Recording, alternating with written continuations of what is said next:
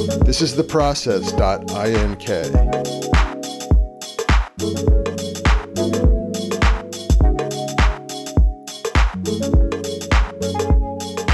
Hi, I'm Tom Benedek. This is The Process, and I am in Burbank, California, visiting with Emily Maya Mills in her garage. And we're going to talk about comedy and acting and your comedy album, which just came out by a thread, and it's on iTunes, and it's on A Special Thing Records, and people can Google A Special Thing Records and find it. Yes. And I listened to it, and it's very funny. I knew you were a very funny woman, but it's a very funny album. And you've been involved with Upright Citizens Brigade for a long time. Yeah. And you've acted in a lot of different television shows over the years and movies. And so what's going on? What are you up to? Oh my gosh, it's so funny. I just had this conversation with my manager last night because we were out at a show, and I was like, I feel like I finally settled. This summer has been so slow in terms of production for so many people, particularly actors that I know. So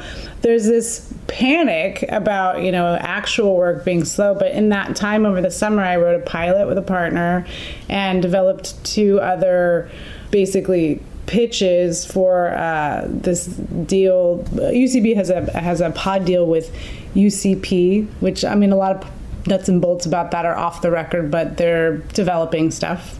And What's so UCP? UCP is the Universal Cable Productions. Okay. So it's a cable side of Universal.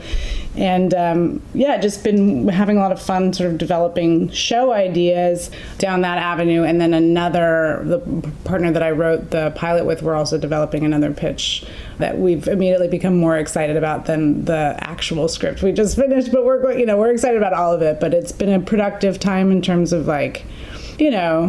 creating in the void, I guess, because it's been kind of quiet.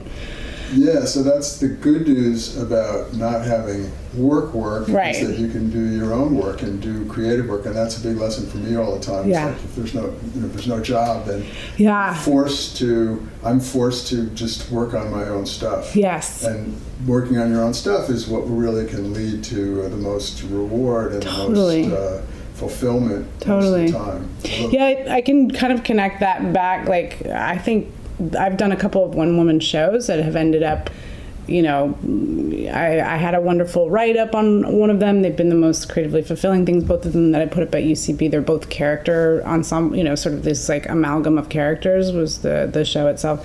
But those came out of downtime, dark time, being depressed and feeling in between stuff. And certainly I've learned to try to harness those quiet points. And so during if you're creating, what were the one-woman shows called? How were they themed? The first one was called Hope Fiend, and I think it was less themed. It was a little bit more, I would say in terms of the threads, I think it was a little bit more of an amateur. There wasn't an exact through line. It was originally titled Assembly of Weirdos, so it was quite literally that. It was just an assembly of weirdos. And then the next one was called, this one was much more themed, but it was called God Hates Figs. And it was basically a tour of a museum of humanity, I guess, is the way that we themed it and framed it. And it was pretty, socially analytical, I would say, is the best way to describe it. And so how would you come up with the characters for that? Did you purposefully group sets of characters? Do you just sit around here and just jam out a character that you would improvise verbally? Or is it in a context of a workshop with other creators, or how do you do that? Yeah, it's funny. I think with the shows I've written in the past, I will marinate and ruminate on those in my head for a very long time before I start to click in on these ideas that, some of them will be sort of half-baked before the other starts to bubble up, and I can see the connection and why, why that would be a funny compliment to this character and why this would be sort of the yin-yang exploration of these ideas or whatever. And so I think it's been like sort of mosaic style in my head the last couple of times I've done it, because I've never been able, especially with one-person shows, I've never been able to like sit down and script it. So I'll get the idea, and I'll find it on my feet a lot. There are a lot of shows called like what are considered bit shows, not traditional stand-up shows where you're going, the purpose of it is to go do a bit, anything other than stand-up, character, an audience interactive thing or whatever it is. And that has been a good development space for that. And lately, over the past couple of years, most of the character work I've done has been almost on spec. Like someone will contact me and be like, I want you to do this character show, can you do something for it? And then it'll make me have to do something that I end up really liking. And yeah, there are a few things that like, the show will be themed, whether it's, here's a themed show about lounge singers, and then I created a character that was a lounge singer who only did covers of Pussy Riot songs, which was really fun. And then she had sort of a character, a lot of banter in between that supported the why of that. Did you sing a Pussy Riot song? Yeah, in the end, it all added up to... Easy listening version? Or yes, what? Exactly. It was an easy listening version of a Pussy Riot song, and I had bedazzled and sewn flowers onto one of those ski masks with the eyes and mouth cut out. So it was sort of the easy listening version of that very strange and frightening punk rock mask that I put on at the very end and did a slow but jazzy rendition of... That sounds great. Putin Putt. And so were you doing one of those, like, what's the hierarchy of those kinds of shows? Like, I don't know, there's like regular improv, which is sort of the classic style of improv, and this is sort of the hierarchy at UCB, or this is everywhere? There are a few different places that have shows like that, but at UCB does a really good job of trying to find reasons to hook everything into one show. So it's like, it's an improv theater first, but equally it's a sketch writing and performing theater as well. And then the way that sort of, I think it's harnessed into entertaining shows for the masses, something that you can like verbally pitch and say, hey, here's a fun show that you would want to go see on a Friday night. They tend to find reasons and ways to squeeze it into a theme. So whether that's holiday based or movie release based, or, there's been Game of Thrones themed shows. There's and are those ideas generated before? That's sort of based on what people seem to be doing in the bit and sketch.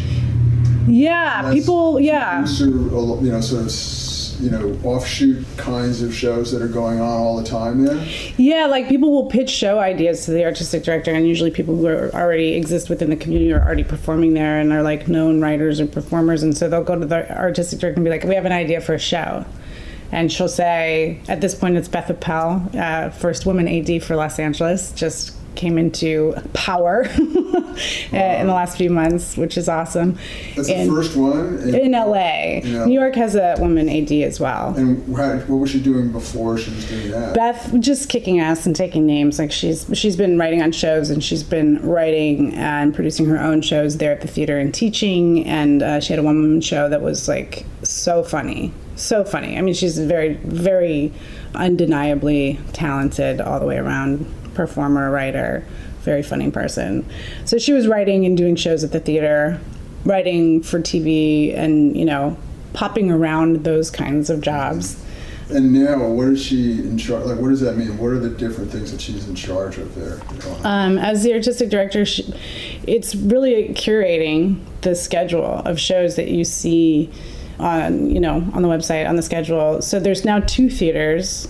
Really, there's 3, because there's the UCB Franklin, which is like UCB Classic Coke on Franklin, the first theater that opened up over 12 years ago, or about 12 years ago. And then there's Sunset, which is the newer big flagship theater inside of the training center, which is like a massive building. Where is that building? It's on Sunset, just east of Western. Okay. And then within that building, next to a cafe that's sort of like a student cafe, there's another space that's a little bit more like a rec room. It's a little bit like people always refer to it. It feels like a student union or something, which I don't think is a bad thing. It's a big space where there's a lot more of the experimental shows that, you know, might not get stage time on the main stages the way that used to be the process. When UCB was smaller, it would just be like, what's, you know, late night shows were crazy. People could get up and try out the most insane stuff.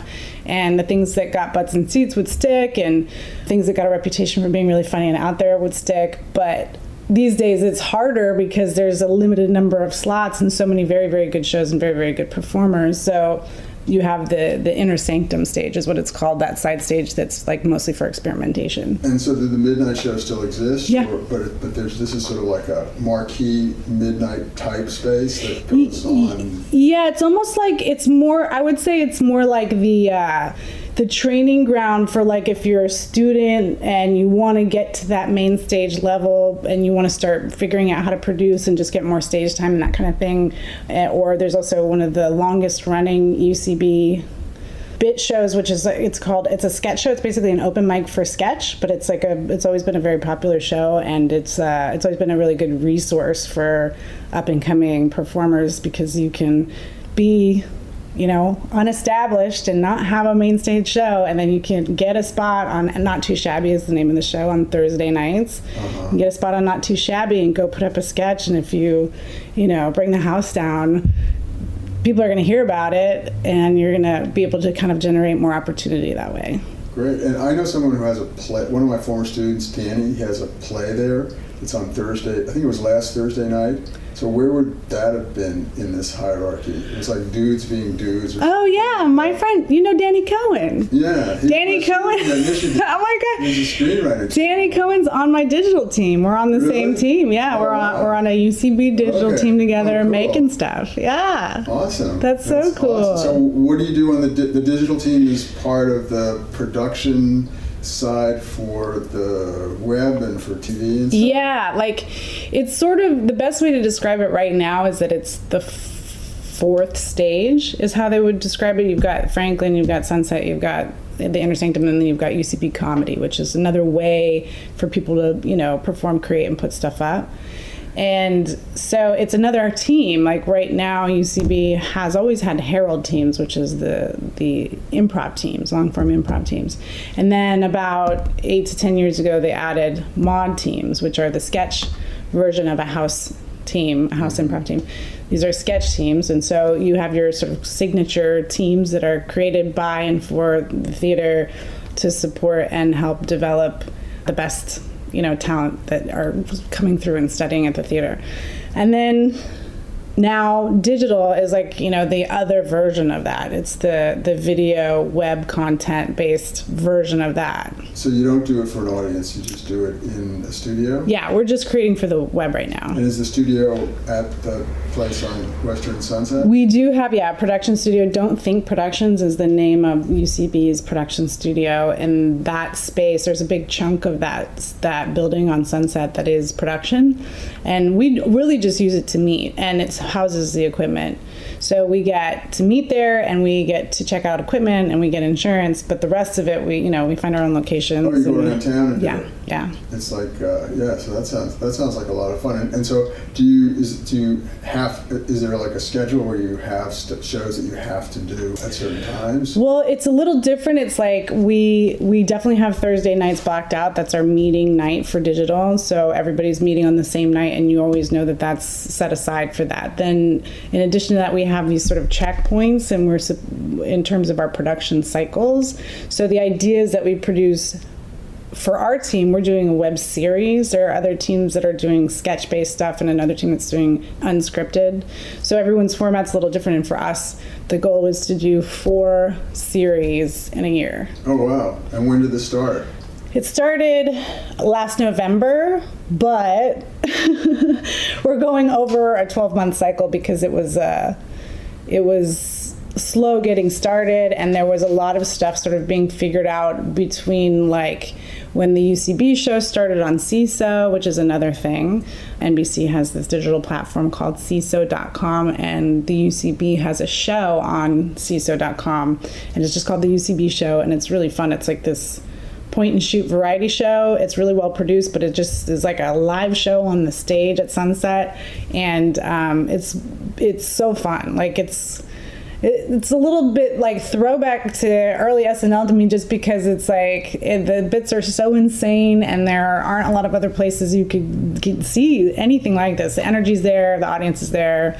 Do people come up with, do the performers have recurring characters that they do that sort of do, the way Saturday Night Live does that? Well, no, because it's not quite as congealed. It's more like a live variety show. So you're not cutting to narratives. And it's not on the web, it's on the cable channel. Oh, see, so it is on the web. It's a web channel, but it's sort of like a TV channel on the web. Yes. And it's CESO, right? It's SEESO.com. SEESO. Okay. And so that's that. And so like I'm like, I want to do this. So like, how do I get in there? I like gotta, and what happens if I'm not funny? Then I just get thrown on the curb and I have to go to like the, Pacoima version of this if I want to keep doing it? Or how does that you mean work? In terms of like getting up and getting on stage at UCB? Yeah, like I just got to people take classes. People take classes, yeah. I mean, that's how Do they audition as well if they've been in another city doing this for a long time? Unfortunately, there's not. There used to be a system for that where, like, if in the beginning, if you were coming from Second City or IO, you could start at level 2 in the classes, but I don't think they do that anymore because I think I saw you had a copy of the book. UCB has a very specific curriculum. Yeah, I ordered the book and I was going to read it, but it's like, it's like an encyclopedia. I thought I was going to get a brochure, I was like, I'll just skim through this and I'll learn how to do it. It is a textbook for students. Spolin book or something. It's like, it's more like Robert McKee or something like that. So, and it's written by one of the guys who's on like a show that is on Veep or something like that. Yeah, it's all 4. Yeah, it was written by, I believe, 3 of the 4 co-founders and then 2 other guys who are teachers and long-time alumni. So calling the guys on Veep is like really demeaning him. He's done so much more than that. Well, I mean, that show is so good and wildly popular, and like it's so good. It's so funny. Yeah, he is the guy on Veep. And what's his name? Matt Walsh. Matt Walsh, yeah. Yeah. Okay, so I have to take a class, and I have to really shine in the class, and then I can take the next class? Or how many classes can you take and not be very good? Is there an age limit? No age limit, no, not at all. So in fact, a 5-year-old can go, well, a 75-year-old can go? I think it's all ages, but if you're under like 17, you would be given fair warning that they don't try to control the content or nature of the subject matter in the class, so it wouldn't be advisable if you're, for a child. And 95% of people are like just out of college, or they've been acting for a while, performing, doing something for a while. Yeah. In LA, that's probably true. In New York, I think it gets less true as time goes on, because in New York, you get a lot of like lawyers and copywriters and people who are just looking to like, shake it off and, have an experience and learn how to think differently or whatever. Yeah. And that's definitely true for New York. And in fact, one thing about the age limit thing is I just shot something the other day with I was sitting with 3 or 4 of the improv teachers who've been teaching there for a long time, and they were saying what a bummer it is that older students in their improv classes tend to be better. Like, they get game, which is the basis of the curriculum there. They're funny, they have life experience, they bring all of this stuff, they're smart, they bring all this stuff to the table, and they're really good improvisers, but then they get embarrassed or like somehow self-conscious about the fact that they're older than a lot of other people in the class, and they don't stick around as long. And the teachers were saying what a bummer that was, because they're like, they're so good, they're so fun to watch. And well, why don't they don't stick around? Because I think they feel some, or they feel like it's not, they know they're not going to break. They just did it to try it, or maybe I think it's a little bit of both. They did it to try it. They don't have the hunger to like try to win the system or something. Yeah. And I think, but ultimately, I think there's like a little bit of like self-consciousness about being older in the class, which I think is the least important reason to walk away. Yeah, but there's less opportunity. If you're older, there's not the same kind of opportunity for. Maybe there is. But what if you became like the most brilliant improviser the world has ever seen? Or you just get a commercial or something. Show, but people come there out of school, young people, and that's sort of like their main focus in terms of, or they may also be writing, or they may also be doing other kinds of acting at the same time. But yeah, I see people come and really treat it as grad school. I think I did that too. I maybe formed my own between like the post-college acting classes combined with, I was always on like 2 sketch teams. I was taking, improv and sketch classes from 2 different theaters. I was like creating my own curriculum for essentially a master's program. And I think, and now UCB is actually accredited. Is it really? Yeah. So it's as a graduate school, or is it not as a graduate, but undergrad you can get credits. I don't exactly know what the red tape stuff is on that, but it's possible. So someone can go take classes there and then apply it toward their degree. Yeah, that's something. Awesome. Yeah. And so you started like when you were just out of college, or you were kicking around here for a while? I was like after college I was home for a couple years, working in PR, and then I got down here, and I think I was home in San Francisco. Home in San Francisco, yeah. Were you living with your hippie parents? My mom was actually living in Seattle working for Microsoft, so I was living in the basement of our old house, where she rented it out. Your mom worked for Microsoft? She did. Well, on your comedy album, you make it seem like she lives in a tree. Well, she would if she could, to be honest. She'd live in the tree if she could. Up and went into software or something? I think, no, she's actually an architect. She was an architect, has been, but she did, I always say, like, when the 80s hit, she cut off her long ponytail, got a BMW, and went to work for PG&E. A pantsuit, whole nine. It was like, it was a very hard turn, but she's not who she was. Yeah. But she did, She did have to. She did cut off that ponytail. And enjoy the real world. Yep. Enjoying what was left of the pantsuits and the whole nine. Yeah. Okay, so you stayed up there, and then you came down here, and that was sort of like became more or less a focus, and then you ended up joining the family, so to speak, at UCB. Yeah, when UCB opened, I had been kicking around doing sketch and improv with like these sort of indie fringe teams that were the one way that I knew how to keep active, but I didn't know how to, I had no connection to any kind of community other than the group that I was in, kind of bouncing around doing very unstructured long form improv with.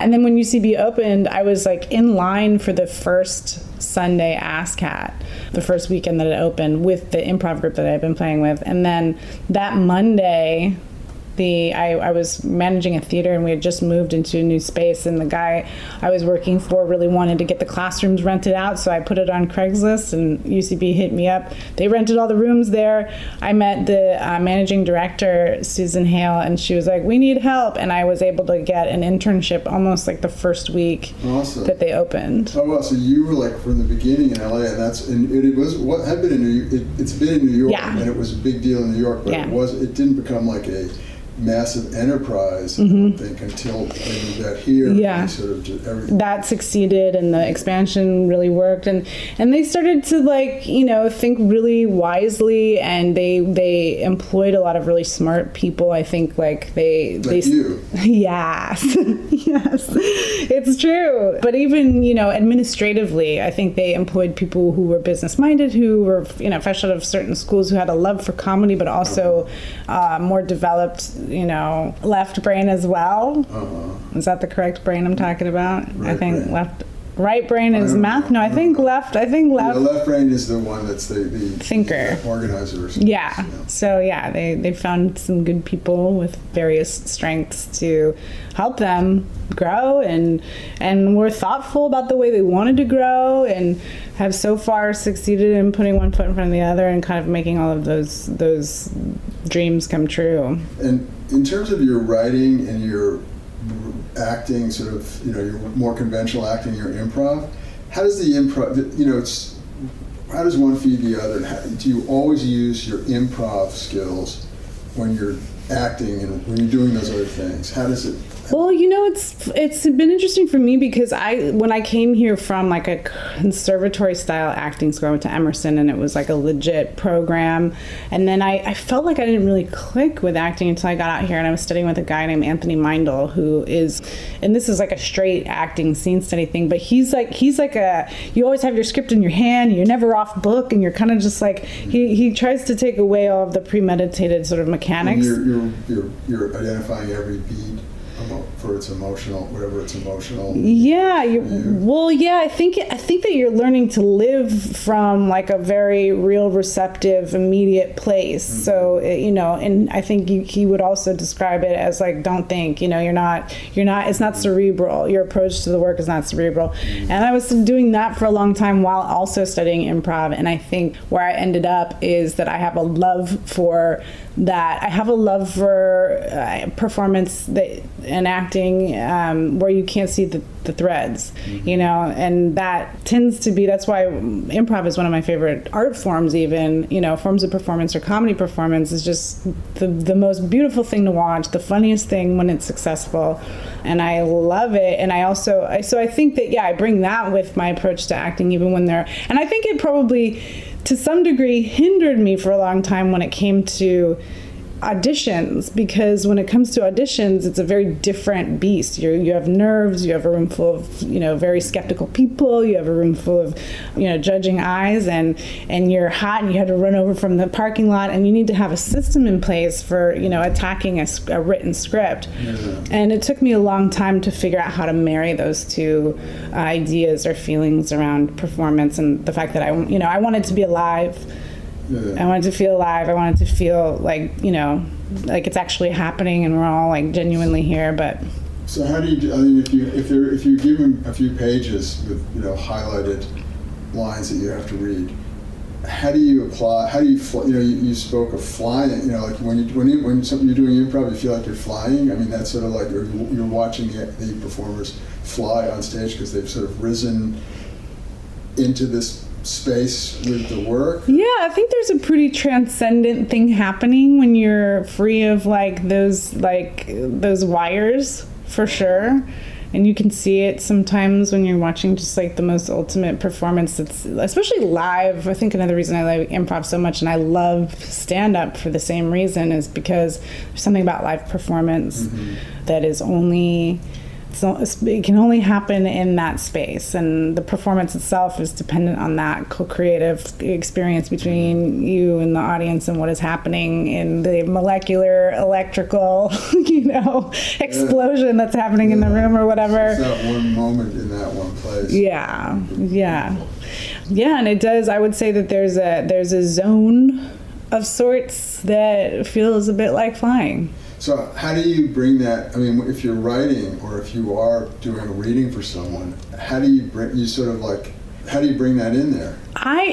Here's the thing. If I were to kind of deconstruct it, I think that the best way is to not be super dependent on the script. And that doesn't mean change the script. That means find a way to not need to be looking at it or depending on it. You'd be surprised how much you know it by using it, going over it, doing it, whatever it is. There's this weird thing that happens when you're very literally memorizing the words verbatim that puts you into a cerebral space. Mm-hmm. But if you can kind of I think actually Robert Downey Jr., and I've never done this before, Robert Downey Jr. is like a memorization junkie. And so he would do a thing where he'd write out the whole script, and then he'd go back and he'd write every word by acronym, by the first letter of the word. And then if he went through that acronym based script and didn't know what word stood for what, he didn't know it.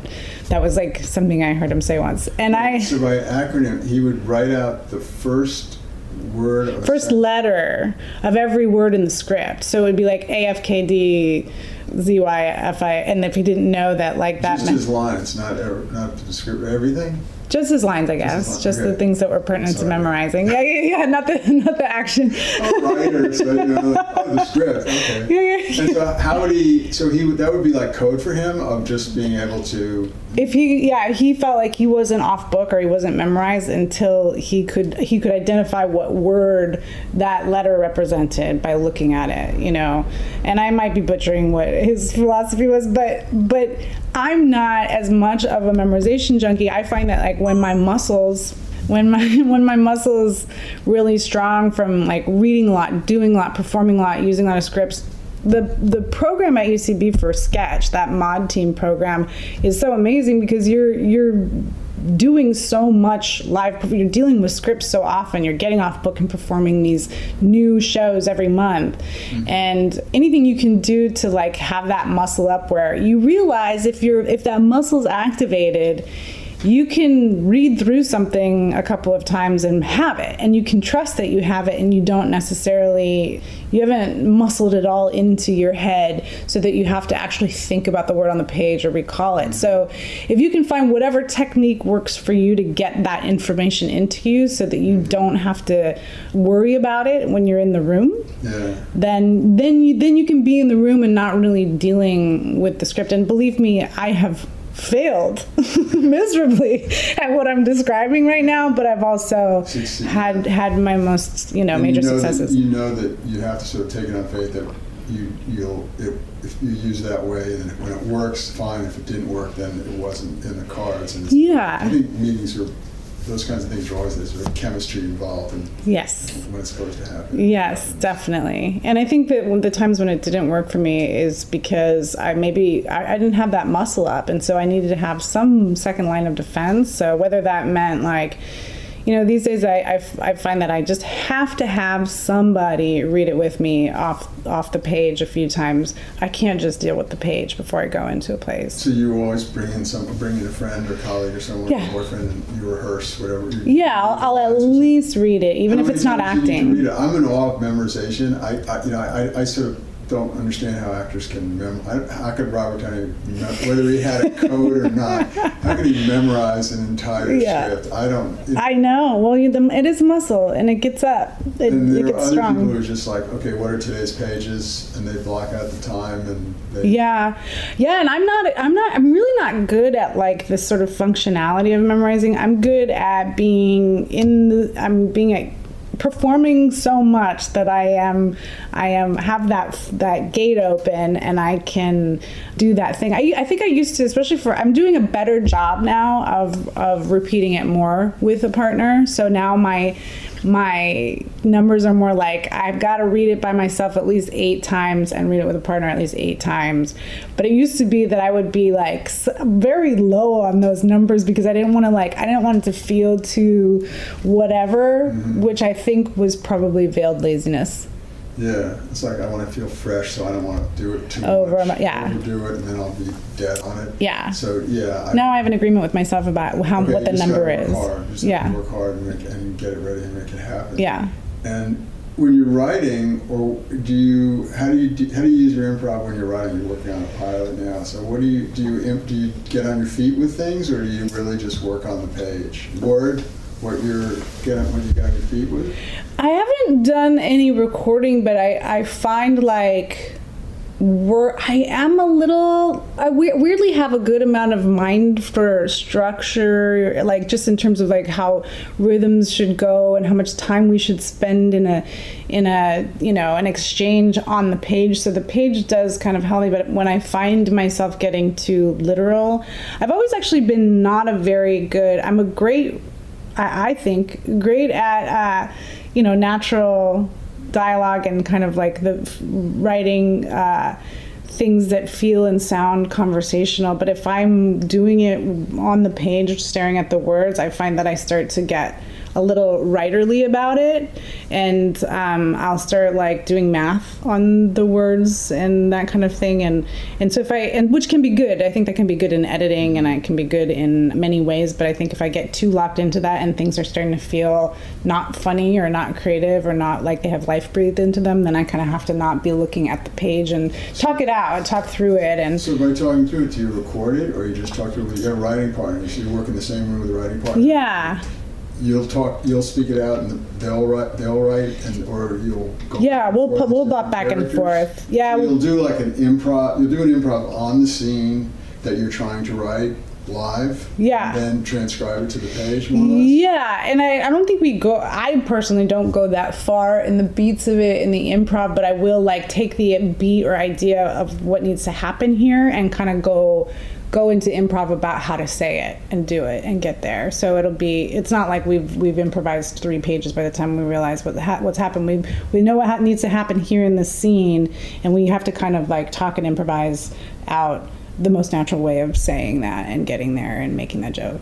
And in terms of character creation, you create the characters on your feet more or less, or you imagine them out, and then write them out on the page? Is that for this? Yeah. Exactly? For the narrative stuff lately, we've been thinking about them and talking them out before. We've been doing a lot of pre-imagining, which has been really fun because I think we've created some really interesting and fun, unusual characters that are pretty rich and three-dimensional. And we know why they exist, and we know why they think what they think, and we know what's funny about them, and we kind of have that all figured out, talked out theoretically before we get to script. And do you go out in the world, do you do a lot of observation to find the characters? I mean, do you go, and for some reason I jumped the idea like going down to Franklin Avenue or walking around Hollywood or going wherever it is in the city or even out in the back and just looking at people and just identifying a character and then evoking some version of your interpretation. Yeah, that definitely happens. I think it happens in both directions. I was going to say not so much on Franklin or in Hollywood, because in Hollywood everyone's an actor. But in Burbank, I actually think that's what I like so much about being in Burbank, being just over the hill.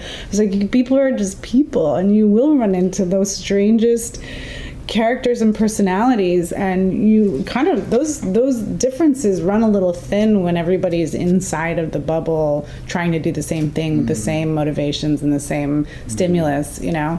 So yeah, that's definitely true, and I think it works both ways with that, where like I'll intentionally observe sometimes if somebody's that memorable or that affected, but I also think that that's one of my favorite things about improv is you won't know when something bubbles up out of you. You'll be in a scene, and within the situation, a character, you know, trait will bubble up out of you, a way of speaking or mannerisms or a point of view that you probably came across at some point, not super consciously. Yeah. So that's the coolest. Just unwrapping your own unconscious, or you something that stuck with you, or something that you picked up somewhere somehow. It could have been any time in your life. And then just during improv, it'll just come out, and then you'll kind of answer. Will you then go ahead and answer certain questions about who is this person? Is there like is there a way that you do that? Well, in improv, you're just in it already. They already agreed to this circumstance being the reality, and so you're not really dissecting or asking questions about like people. I mean, you within the scene, you find out. You're unpacking, and you're just finding out. That's actually the most interesting thing about improv is when people are doing a great job committing to this being the real thing that's happening right now, and they unfold and find out this incredibly three-dimensional, rich world with all of these psychologies and psychosis and all of like the things that go with it and the relationships and whatnot. So that idea of unpacking the character, is that a term, or you just said that? I think I just said that. I think it's more unpacking the scene, and within that you're finding out about the character as they react to things, as they respond in this environment or whatever. And then you may go back to that character may be someone where you think, oh, well, this is really, I really resonated, or this really made me laugh, got a response. Or, you know, so it's sort of like partially getting a response from the audience and partially how it feels to you. Yeah, really feeling something. Sometimes I find myself, I'm surprised by what's come up and out in a scene or a circumstance where I'm like, I just didn't know that was in my wheelhouse or whatever. And then like, you're like, I don't even know. It's just funny. It's funny that you know that some kernel of it was from the world and environment, and some kernel of it was from the situation that was created in the improv scene. Some of it is created by you, I guess, and it's this confluence of all of those things. And yeah, that's the most fun thing about improvising in character to me. Because some people at UCB actually don't do a lot of character stuff. Like the curriculum there is game based, so it's about pattern and finding the most unusual thing and heightening and exploring that unusual thing and sort of a pattern that everyone's agreeing upon. Like that's in a dramatic structure of the scene, like the pattern, or what are we talking about? Yeah, we're talking about what UCB is taught. It teaches students is like, here's how you find funny, and they have a system worked out. And one that, like, sure, isn't the only way, but is a very, very smart and very probable way to find the funny in a scene. It's like, it's called game, and every scene in UCB, when you're watching improv at UCB, will have this element, which is the game of the scene. And each scene starts from when the performers discover the first unusual thing. And that's usually the thing that makes people laugh first or whatever. And that might be something that the performer is stepping out with and has already as a gift to begin the scene. We know what the game is from the first line. Mm-hmm. Sometimes you don't. Sometimes it's like a couple of lines in, then if it's two roommates and the game is decided before the audience throws out an idea? No, the game is found on its feet. That's like the real thrilling part of it. The audience suggestion is a mechanic for just inspiration. Context. Yeah, just inspiration for any kind of because it could be, people often will be like, oh, can I get a location? That's just an inspiration for the location. The scene won't be about the location, but if it's gas station, then maybe we've got debaucherous swimmers ruining a bathroom, and we're off and running. That was a Ryan Locke reference. So if there's two people doing the scene, then one of them has to sort of establish the game within 25 seconds or something? Yes, but there's also this gentle, you don't want to crowbar it. If you're trying to that's what comes along with experience and being more of a seasoned veteran versus, new. And the thing that you're learning when you're new is how to do it in a way that feels natural and co-creative without crowbarring your idea into the scene. So you throw it out more as bait, or sort of and if the other person reaches for it or pulls on the thread because they see it as a thread, or if they ignore it, then they might not see it, and that's where you get bad improv. There's a lot of bad improv. When people can't get on the same page, that's typically when you see bad improv. But when people, pulling the thread is a good metaphor. I think highlighting it is another one. When someone sort of sees that you've thrown out this idea for the game and they get it, they can the next move they make will be highlighting that. I understand what the game is, and here we go. And how does that approach differ? And so do we see that in TV writing? Do we see that in film, comedy writing? I think so, for sure. I think you definitely see it in the more successful SNL sketches in general. And then I think the best example of that right now is Last Man on Earth, where they actually, I think within each scene, I feel like they have a great track record for finding the game and beating the hell out of it within the scene. So it'll be a scene that's functional in the story, but within the scene you've got a reason why this scene is funny, and it might not necessarily track to the story, but they have a really good way of figuring out how you take an idea and you just heighten it all the way. For the sake of comedy. How do you make things funny? How do you do that? Well, so how does the game end up being something which makes things funny? Is there one major headline of the strategy of how that works? I'm going to probably quote Ian Roberts, who I've had as a teacher. He's one of the founding members of UCB. I think it's all of those guys are incredible teachers, and I think Ian, I've taken him a couple times because he gets into the philosophy of things that I personally need so much. I really need to understand philosophically why all this. But I think in the most basic way that I ever heard him describe it, in a way that helped me, was just really that first unusual thing. When things are unusual, when they have a juxtaposition, they tend to have a reaction within you, because you're not just going, okay, here's toast, butter on the toast, here's jam, and put it on a plate, and then we sit down. All of that is just normal activity. But if you've got, butter on the toast, here's toast, there's toast came in a thing, we got butter on the toast, and all right, dear, well, have a wonderful day on the moon, and there you're in a scene with an astronaut who's leaving for the day, and you can have a whole scene about how this is they might be on their last legs maritally and having issues, and now we've got a scene about a marriage falling apart, but this guy's got to go fly to the moon right now, or whatever. I mean, these are terrible examples, and I'm not clearly not in. That's a good example. Yeah. But the first unusual thing, or another way I think to describe it would just be, that tautness, that juxtaposition of like, there's a tension between the ideas. They're not just ideas that are necessary. And that doesn't mean just like opposites make jokes, but, you know, when things aren't flowing, you know, concurrent in an obvious way, you tend to laugh. Yeah, so there's a contrast between, there's a contrast of things that are going on in terms of what sphere they're in life in the world. Yeah, and the way that our brains process them, I think, you know, as... And has comedy changed since you've been there? I mean, has there been like an evolution of how things are being done and what's, you know... I think somewhat. I definitely think there's an evolution in terms of, like...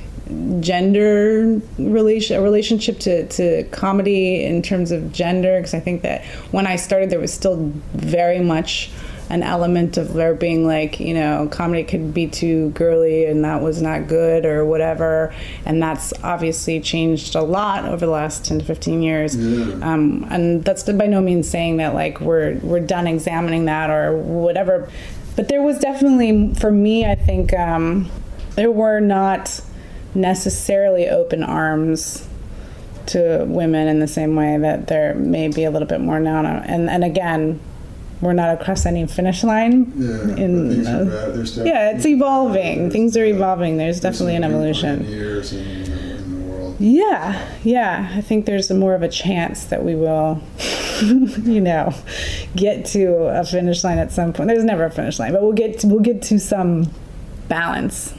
I feel like I don't think I was as hopeful for that when I first started comedy.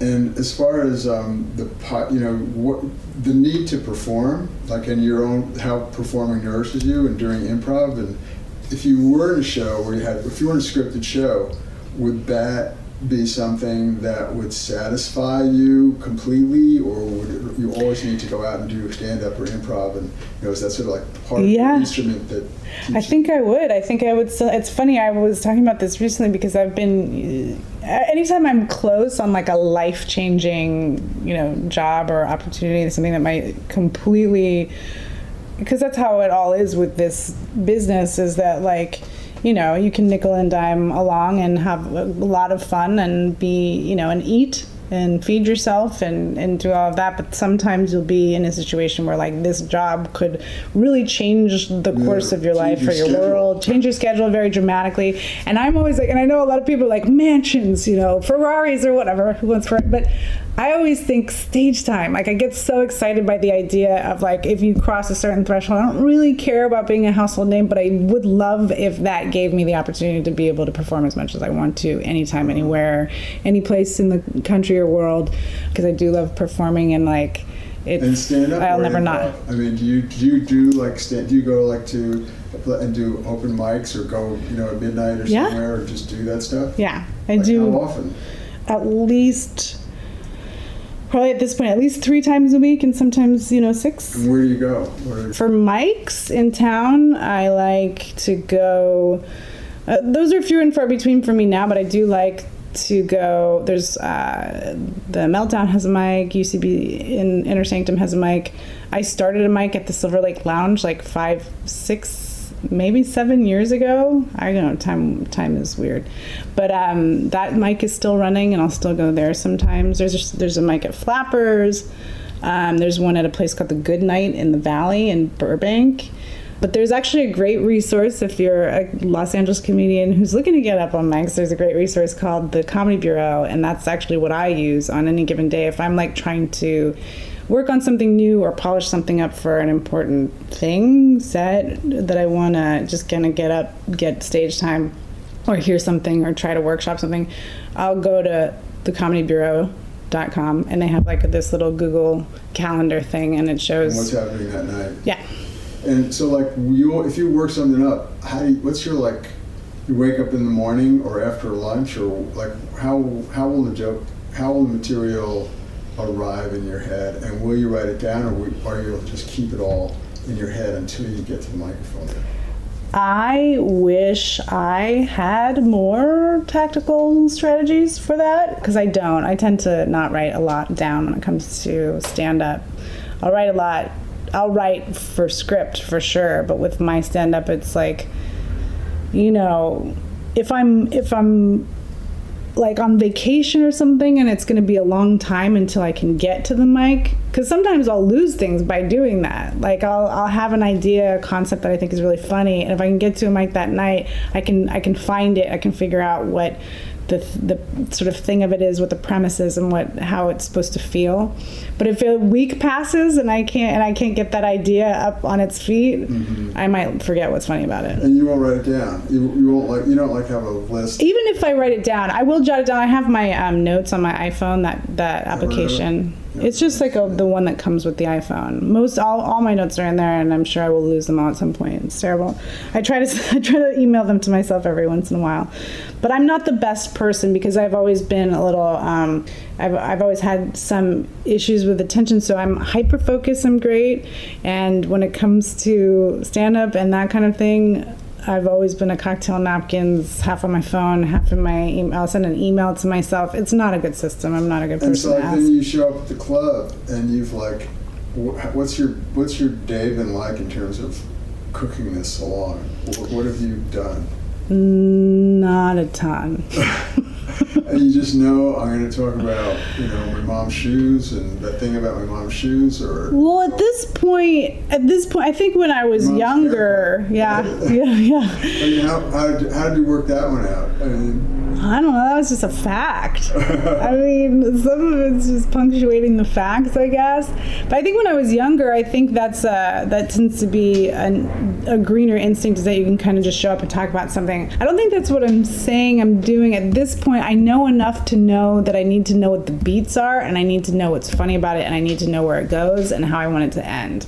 But I'll jot down the notes in a sort of bullet form fashion, but I won't really ever script it. Because what happens for me with stand-up, if I try to script it, I think a lot of writerly stand-ups would certainly say, yes, I sit down, I write it down, I beat it out, I rewrite it, I do all that stuff. I tend to rewrite it on stage because what happens for me is what I was describing when I'm writing for script, is that if I start looking at the words on the page too much, I'll get for my taste, too writerly about it, and I'll start doing math, and then it will not feel. But then, how many jokes how many stories or things, different bits will you have for that open mic? Like 5? No, because in LA you only get 3 to 5 minutes at an open mic. Oh, so you just have to. So it's like one story. Maybe. Yeah. It's basically one new bit. You'll get up, you'll talk a little bit about the room or the day just to make sure you get them laughing or whatever, and then you basically have time for one new bit at an open mic. I should have gone to an open mic, so I'm not asking you this. Oh, no. And do they signal how do they give you the hook after that 3 minutes? Do you know? You get a light. There's like, light, yeah. And if you want to go back there, you better walk away. Yeah. You have to get off within a minute. Do you ever feel intoxicated? Or like, I just want to keep going. This is going great. I have 4 more that I want to, want to roll with it? I would never blow the light like that because it's just rude, but I mean, there are times where you're like, I just got the light, which means a minute, and I have a bit that's 2 minutes that if I want to try to get through it, so let me just try to do it fast, and you kind of know you're not going to do it in a minute, but you have to do it anyway. But that's the most I would tease or dance past the light. And the story will just happen in your mind. You'll just think of it, or do you force it? Do you say, I gotta do this now, or is it just everything just flowed in naturally? Do you have to work ethic it and say, okay, I'm gonna drink this coffee or stare at this tree? What's your situation with that? I've always wanted to have more of a work ethic with sitting down, but I'm just never been a hands hovering above the keyboard type of, at least with concepts, and that's what jokes in stand-up tend to start with me with ideas or concepts. So with that kind of stuff, I've never been able to sit and look at a blank screen and have my hands over the keyboard and be like, okay, concepts, ideas. Although the truth is, but where do you percolate then? Just in my head. Just going anywhere? to and fro. Are you driving your car? I mean, I try to get a good amount of exercise. I try to walk the dogs. I think that's all really important for me to have clear head. I think getting I meditate, try to get a lot of oxygen in here so that I have all these little like strange things. I like to like kind of focus on a point on wood sometimes and like study the grain, and not to deliberately come to an idea, but just to kind of like, bring everything into focus. And I have all these little odd things specifically with stand-up, but ideas I tend to like. I think I would be good or better if I had more of a structure. Like, for example, there's a group of female comedians who are some of the best in the U.S. who are amazing, incredibly talented, incredibly successful writers and stand-ups. And last year we went on this retreat to Ojai that one of them put together, Emily Heller put together. And the purpose of it was to sit down and kind of try to talk about process and try to educate each other on what we thought we needed to do better, what we thought we could help each other with, how we could hold each other accountable. We started doing something where we would send out 5 topics to each other, and like prompts, like idea prompts for each other to work on. And we did it at the retreat. We did it on site, and they were great. They were great writing exercises, and they were the type of writing exercises you wish you could give to yourself. Some of us need physical, who teaches you how to do sit-ups? Trainer. Yeah, people need a personal trainer to say, sit up now, 2, 3, all that stuff, and you'd be much better with that. But we also like need to just go run sometimes. So I'm more of like I need to just go run kind of person, and I do well with parameters, but that's why I write scripts, and that's why I try to do things that have more structure, because I think that helps me. I'm more of a like keep operating all of the parts of the brain that help you funnel and focus ideas than I am necessarily a hands over the keyboard when it comes to jokes. I wouldn't write a script in my head. I think it's going back to sort of like the part of the question is, does the joke come first, or the desire, or the sort of feeling this pressure to create a joke? So do you think where's the next joke, or do you just sort of like walk the dog and the joke floats into your head? Yeah, both, because I think mostly walk the dog and the joke floats in. I think the other way of doing it is where you get really sick of everything you've been talking about, or all of the material that you have like sort of worked on and worked out and figured out and developed, and then you're like, I'm so sick of hearing the thoughts about those thoughts that you feel like you have no jokes. You feel like you have nothing to go to because those are tired. They don't feel inspired, and so all of a sudden you're like, I have no jokes, and then panic, and then you create out of panic. And I'm not the only one who does it that way, and I'm not recommending it, but that tends to be my process, is that I'll get to a point where I want all of that to be hindsight, because probably I've grown as a person. So once I've grown or gone through whatever kind of personal transition I've been evolving through while working on and workshopping that material, I'll all of a sudden be like, my basket's empty, and then that will, out of panic and fear, inspire me to start like coming up with some stuff, or like noticing things more. And that's also kind of like a time, sort of like, you've not done that for a while, so it's sort of like you've replenished, and there's sort of like you're in a new cycle, doing some new creation. Right. And I think that also speaks like my weird, non-mathematical process speaks to the fact that my jokes and subject matter they don't tend to be like, I guess, mathematical in that way. So it's like I'm never sitting around going like, the thing with technology, and then working backwards from the idea that I want to do something about, a universal thingamabob that, is going to be a successful joke. And I'm sure the type of the texture of comedy and stand-up comedian who does work like that, and they're very successful, and you see them on Letterman, and you see they're joke masters. They're like really good at this sort of technical aspects of it, and you better believe they have a system. I have a friend who is like all about Google spreadsheets and all about like has a system of like try the joke. If it hits on the open mic, you move it over to the next aisle, then you develop it. If it doesn't, you move it into this other bin of, you know, despair or whatever. And it has a very exact system about all of that. And I admire that. Mm-hmm. And I am probably... I can hyper-focus and I can be very good organizationally and very good organizationally when it comes to like, you know, running systems or overseeing huge things, but with like the sort of like bubbly, percolating nature of certain aspects of my creativity, I'm a cocktail napkins at the bottom of my purse kind of person. I'll have jokes written all over coffee cups sometimes. I have paper coffee cups in my closet. That just like, you never I just have bullet points all over them and like You're going to the Museum of Comedy someday. Someday millions will swim. Okay, so one last thing. In terms of the chemistry and the networking and the community for young performers who go to UCB, how does that work out? I mean, it's always so random. You know, you hear about sort of people, you know, it's like Mike Nichols and Del Close met in Chicago, you know, in a coffee shop. Mm-hmm. All, you know, these group of people, they all became these giants of, you know, originators of this whole thing. And so for someone who goes to UCB now, hoping to, you know, to realize to actualize these things they want to do, but also to find a community of people to work with. How does it work? I mean, how often do you see it go well? When do you see it not go well? I think I see it go well most of the time. If you're enjoying it, it's always going to be beneficial.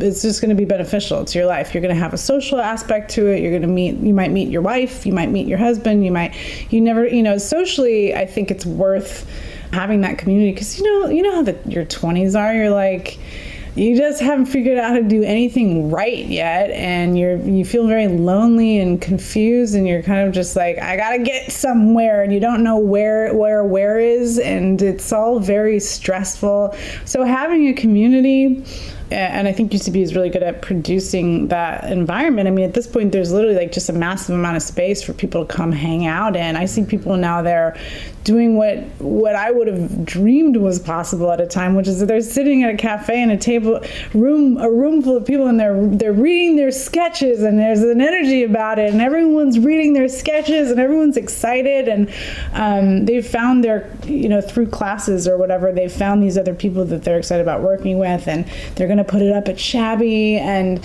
there's no guarantee that will all go well. Like, I personally, for myself, I think that I did a lot of that, but I also struggled to find people with whom, you know, our talents or voices totally connected with. So I did a lot of work with a lot of people that maybe, you know, weren't the people that I was meant to create with, but I'm happy that I did all of that. I'm glad for all of that time, and you know, I mean, that was many years. I joke sometimes. I have another friend where, like, before UCB opened, we were at this theater that was like literally like upstairs from a liquor store in a parking lot that like there was like a guy living in the wall, and like half of the time it was rented out for AA meetings, and like we're just like on stage there in this little, you know, podunk kind of confused, crazy parking lot theater, and trying to create, trying to make something happen, and trying to, like, you know, get funnier and, like,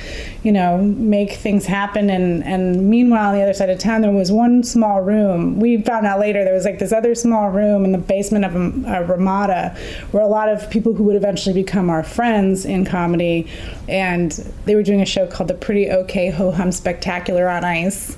And there's like just a couple of other like places where, you know, cool people were doing cool stuff, or like funny people were doing funny stuff that we eventually would meet and become, you know, friends with in comedy. But it was really when UCB opened, and there was this place where like all of these scenes or people could kind of cross-pollinate, and then we, you know, like had this world with an epicenter, you know, and once we realized that, I remember years later looking back and being like, just laughing about how funny it was that we were just on the other side of town going, I don't know where else to go, man. Just like sitting up there sweating and just doing a lot of bad comedy in an AA meeting with a guy in the wall, you know. All right. Well, Emily, that's an inspiring story. You know, like these groups people finding each other from the Ramada into the hole in the wall. Yeah, comedy is a good. Thank you so much for sitting down with me. Absolutely. Thanks for having me. I'm in my garage. Thank you. One last thing, though, before we go. What's the next thing you're working on, and what other story do you need to tell? There must be some other thing that you want to tell about yourself to podcast land. To podcast land? I wonder what story. I mean, I'm excited because next month I'm going to teach some workshops to some of the ladies of UPenn, funny ladies of UPenn, because they have I did a similar thing at the comedy conference at Brown last year, and these were some of the gals that I met there with Bloomers, which is their resident resident all-female comedy review. It's called Bloomers, and so they're bringing me out to teach some classes or workshops and work with them, which is so fun. I do enjoy being able to sort of mentor and teach and see what's up with these young bloods headed this way. So I'm excited about that, and attached to that, I'm doing a little bit of an East Coast tour. So I'll be in DC for 2 nights. This is at the end of September. I don't know when this comes out. Cool. Regardless, DC. Then I'll get up to. Where in DC? Do you know the club? I don't. Okay. I should. We'll look it up. We'll look it up. And then I'll be in New York and then Boston. Yeah. So DC, Pennsylvania, New York, Boston. So look out for me on the East Coast at the end of September. It's September 15th through, I think, 28th. I'm out there. All right. Awesome. Thank you, Emily. Thank you so much.